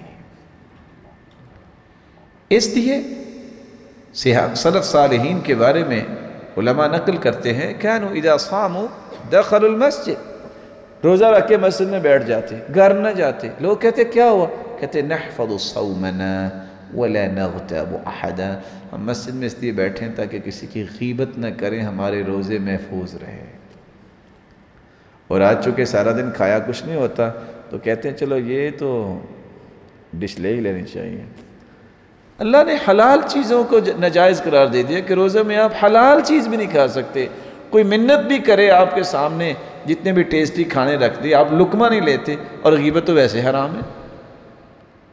آخر کیوں؟ اس لیے کہ میں سمجھ بیٹھا ہوں کہ میرے جیسا کوئی شخص نہیں ہے، دوسرے ہی خراب ہے، میں ٹھیک ہوں، اور میری یہ سوچ یہ اصل میں ٹھیک نہیں ہے، یہ خرابی ہے۔ نعیب زماننا والعیب فینا ولیس العیب فی الزمان سوانا، ہم زمانے کو عیب لگاتے ہیں، اصل میں عیب ہمارے اندر ہے، اور شاید کہ ہم سے بڑا زمانے میں کوئی عیب ہی نہ ہو۔ طوبى لمن ملك لسانه وبكى على خطيئته ووسع بيته، سعادت مند وہ ہے جو اپنی زبان پہ کنٹرول کرتا ہے، اپنے گھر میں بیٹھا رہتا ہے اور اپنی غلطیوں پہ روتا رہتا ہے۔ اور سچ کہا رسول اللہ صلی اللہ علیہ وسلم نے، طوبى لمن شغله عیوبه عن عیوب الآخرین، سعادت مند تو وہ ہے جس کو اپنے عیبوں پہ ہر وقت خیال ہوتا ہے، دوسرے کے عیبوں کی ان کو توجہ ہی نہیں ہوتی، وہ اپنے آپ کو دیکھے میں کہاں کھڑا ہوں۔ اللہ مجھے اور آپ کو اس بات کی سمجھ عطا فرما دے۔ حدیث کہتی ہے المؤمن للمؤمن کالبنیان یشد بعضہ بعضا، مومن مومن کے لیے ایسے ہے جیسے دیوار میں اینٹیں، ہر اینٹ ایک دوسرے کے ساتھ مل کے دیوار کو مضبوط کرتی ہے۔ والمؤمن للمؤمن کالیدین، امام ابن تیمیہ کہا کرتے تھے مومن مومن کے لیے ایسا جیسے دو ہاتھ ہیں، توسل احداہما الاخری، اگر علائشیں لگ جائیں تو ایک ہاتھ تو نہیں دھو سکتا، تو دونوں مل کے دونوں ہاتھوں کی صفائی کر دیتے ہیں۔ جب تک یہ اندازے زندگی میں اور آپ نہیں اپنائیں گے اس وقت تک ہمیں اس طرح کے مبارک موسموں کا فائدہ نہیں ہوگا۔ چوتھی بات اور ضروری بات، یہ چونکہ مہینہ دعا کا بھی ہے، عبادت کا بھی ہے، اور یہ صدقے کا بھی مہینہ ہے۔ اور میں نے جب لفظ بولا تو بہت سارے دل کھٹکنے لگ گئے ہوں گے کہ یہ کیا بولنے لگے ہیں، لیکن میں جو بولنے لگا ہوں ذرا غور سے سنیے گا۔ صدقے سے مراد صرف مال کا صدقہ نہیں ہے، شریعت کی یہی تو خوبصورتی ہے کہ اس کی ایک ایک بات کامل اور شامل ہوتی ہے، اور دنیا میں جب بھی فساد اٹھا ہے آیا ہے اس کے 2 سبب ہیں، کبھی نہ بھولیے گا۔ اس وقت فساد ہوتا ہے معاشرے میں جب کوئی شخص اٹھ کے کسی جزی کو اسلام کا کل کہہ دے، یا اس میں تصور کامل نہیں، یا کسی بات کو اس نے دین کہہ دیا جو اللہ کے رسول سے ثابت نہیں۔ یہ 2 فساد کی جڑیں ہیں۔ جس شخص کا ذکر سے تعلق اور محبت بن گئی، اس کے گھر میں ذکر کی کتابیں ہوں گی، اس کو اور کام ہی کو نہیں، اس کے ہاتھ میں بس تسبیح آ جاتی ہے۔ اس سے پوچھا جائے آپ کبھی رشتہ داروں سے ملے ہیں، آپ کبھی علمی مجالس میں بیٹھے ہیں، آپ نے کبھی کوئی جہاد کے بارے میں بات کی ہے، اللہ کے رسول کے فرمان کو یاد کیا، اس کو غرض ہی کو نہیں کرتا، بس یہی دین ہے۔ جس کو دعوت سے محبت ہوگی وہ کہتا ہے بس میں نے پوری زندگی کو وقف کر دیا ہے، بچے رول رہے ہیں، بیوی کا پتہ نہیں ہے، اور دین کے امور کا پتہ نہیں رہتا، بس ایک ہی کام ہے نکل جاؤ۔ جس کو اگر کسی اور چیز سے محبت ہوگی وہ کہتا ہے جی بس نہیں بس یہی کام کرنا چاہیے، لڑائی بڑائی کرنی چاہیے اور کوئی کام نہیں کرنا۔ یہی خلل ہے۔ ہم کہتے ہیں جب تک یہ ساری چیزیں ذکر، عبادت، علم، جہاد، دعوت، یہ ساری چیزیں ملیں گے نہیں، پورا اسلام نہیں بنے گا۔ اس لیے صدقہ کیا کرے، صرف مال کا نہیں، وہ تو اللہ جس کو طاقت دے وہ کرتا ہے۔ میں جس صدقے کی ترغیب دلانا چاہتا ہوں، بکل تسبیحۃ صدقہ، سبحان اللہ کہنا صدقہ ہے۔ بکل تکبیرۃ صدقہ، اللہ اکبر کہنا صدقہ ہے۔ بکل تحمیدۃ صدقہ، الحمدللہ کہنا صدقہ ہے۔ بکل تہلیلۃ صدقہ، لا الہ الا اللہ کہنا صدقہ ہے۔ والامر بالمعروف صدقہ، نیکی کا حکم کرنا صدقہ ہے۔ والنہی عن المنکر صدقہ، برائی سے منع کرنا صدقہ ہے۔ وفی بضع احدکم صدقہ، اور بیوی کے حقوق پورے کرنا صدقہ ہے۔ تبسمک فی وجہ اخیک لک صدقہ، مسلمان کو ملتے وقت مسکرا کر ملنا، خندہ پیشانی سے ملنا، کشادہ چہرے سے ملنا صدقہ ہے۔ ادخال السرور فی قلب مسلم صدقہ، مسلمان کے دل میں خوشی پیدا کرنا صدقہ ہے۔ افراغک من دلوک فی دلو اخیک لک صدقہ، اپنی جیب سے کچھ اس نکال کے دوسری کی جیب میں ڈال دینا، اپنے ڈول سے پانی نکال کے دوسری کے ڈول میں ڈال دینا صدقہ ہے۔ تسمع الاصم تہدی الاعمى، تسمع الاصم والابکم حتی یفقہ، ایسے گونگے بہرے کی رہنمائی کر دینا صدقہ ہے، اندھے کو راستہ دکھا دینا صدقہ ہے۔ ارشادک للرجل الردیء البصر لک صدقہ، کسی کی نظر کمزور ہے، جو واقف نہیں ہے اس کو واقفیت دے دینا یہ صدقہ ہے۔ رسول اکرم صلی اللہ علیہ وسلم نے فرمایا وَتَسْلِيمُهُ لِمَنْ لَقِيَ، جس کو ملو سلام کہنا صدقہ ہے۔ تَعْدِلُ بَيْنَ اثْنَيْنِ صدقہ، دو لوگوں کے درمیان عدل کی بات کر دینا یہ صدقہ ہے۔ الضیافۃ ثلاثۃ ایام فما زاد فهو صدقہ، 3 دن مہمان نوازی کا حق ہے، اس سے زیادہ خدمت کرنا صدقہ ہے۔ کل قرض صدقہ، ہر قرض جو ہے وہ صدقہ بن جاتا ہے۔ تدل المستدل، ایسا شخص نہ واقف ہے اس کو آپ واقفیت دے دینا صدقہ ہے۔ تسعى بشدت ساقیک الی اللہفان المستغیث، جو آپ کو مدد کے لیے پکار رہا ہے آپ دوڑ کے اس کے پاس جائیں، یہ صدقہ ہے۔ رسول اکرم صلی اللہ علیہ وسلم نے اتنے صدقات کی قسمیں بیان کی ہیں، اور بہت پیارا صدقہ جو آج ہم کرتے ہی نہیں ہیں وہ صدقہ علبہ بن زید بن حارثہ کا صدقہ ہے۔ جب سارے صحابہ نے مال کا صدقہ کیا، کہا اللہ کے رسول میں بھی ایک صدقہ کرنا چاہتا ہوں۔ جی کون سا صدقہ؟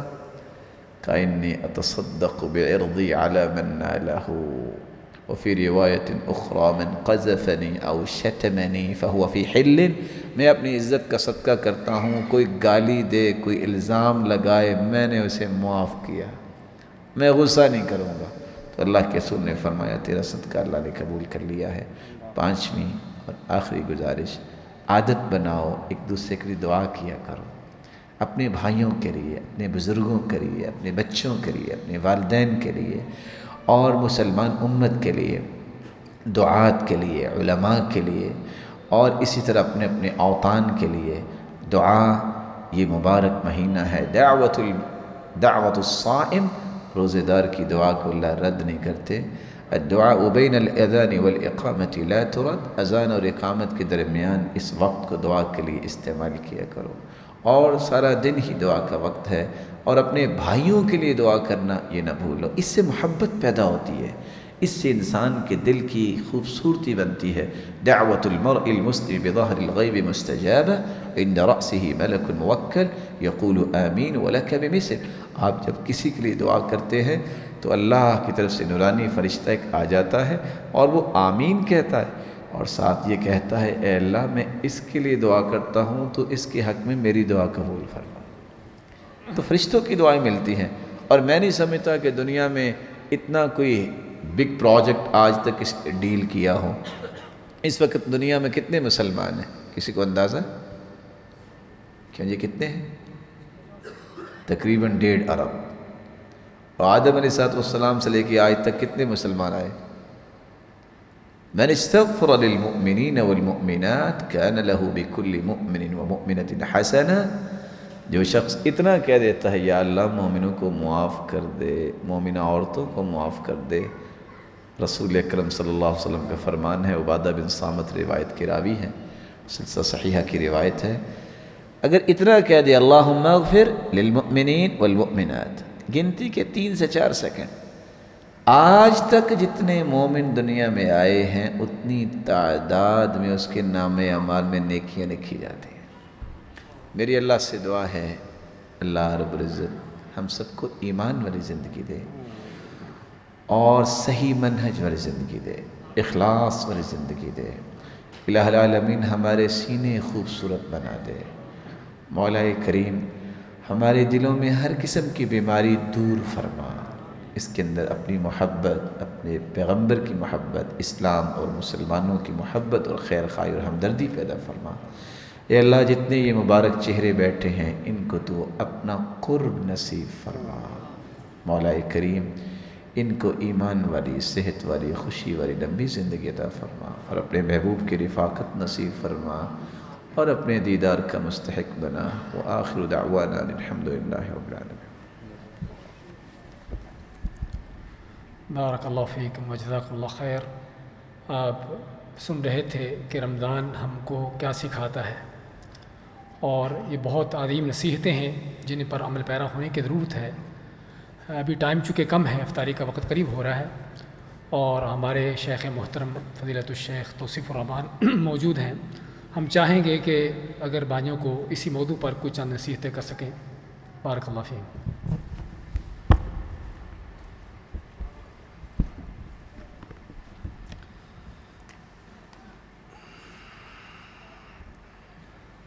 نحمده ونصلي على رسوله الكريم۔ اعوذ بالله من الشيطان الرجيم، بسم الله الرحمن الرحيم۔ قل هو الله احد الله الصمد لم يلد ولم يولد ولم يكن له كفوا احد۔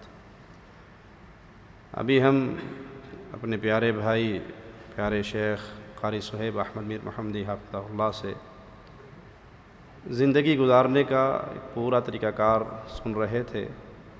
اللہ سے دعا ہے جو ہم نے سنا ہے اللہ ہمیں اس پہ عمل کی توفیق عطا فرمائے، ہم نے جو سنا ہے ہمیں اس کی دعوت آگے پھیلانے کی توفیق عطا فرمائے، ہمیں زندہ رکھے تو ایمان پہ رکھے، موت دے تو اس حال میں دے کہ اللہ ہم سے راضی ہو، ہم اپنے اللہ سے راضی ہوں۔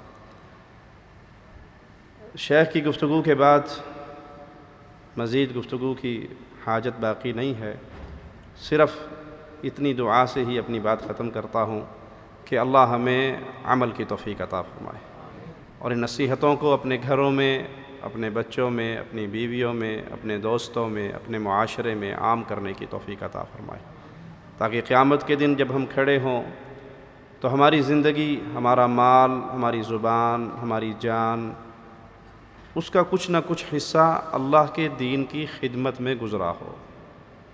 ایسا نہ ہو کہ ہماری زندگی کھانا پینا، سونا، بچے پیدا کرنا، نسل کو آگے بڑھانا، یہیں پر ختم ہو جانے والی زندگی ہو، بلکہ ایسا ہو کہ ہم اللہ کے سامنے پیش ہوں تو ہمارا اللہ کی شریعت کو پھیلانے میں کوئی حصہ ہو، ہماری زبان کا، ہماری جان کا، ہمارے مال کا، جو اللہ نے ہمیں صلاحیت دی ہے، کیونکہ یہ دور انتہائی فتنوں کا دور ہے، انتہائی فتنوں کا دور ہے، اور فتنے اندھیری رات کی طرح امت مسلمہ پر حملہ آور ہیں۔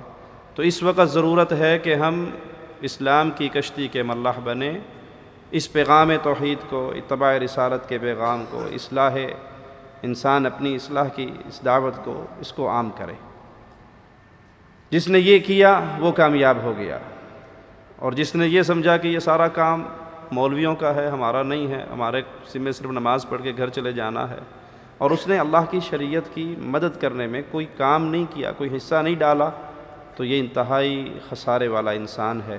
اللہ ہمیں ایسے فتنوں سے محفوظ رکھے کہ ہم دین اسلام کی خدمت سے محروم ہو جائیں، بلکہ ہمیں پیارے نبی صلی اللہ علیہ وسلم کے صحابہ کے نقش قدم پہ چلتے ہوئے اس دین اسلام کی خدمت کرنے والا بنائے۔ جزاکم اللہ خیر۔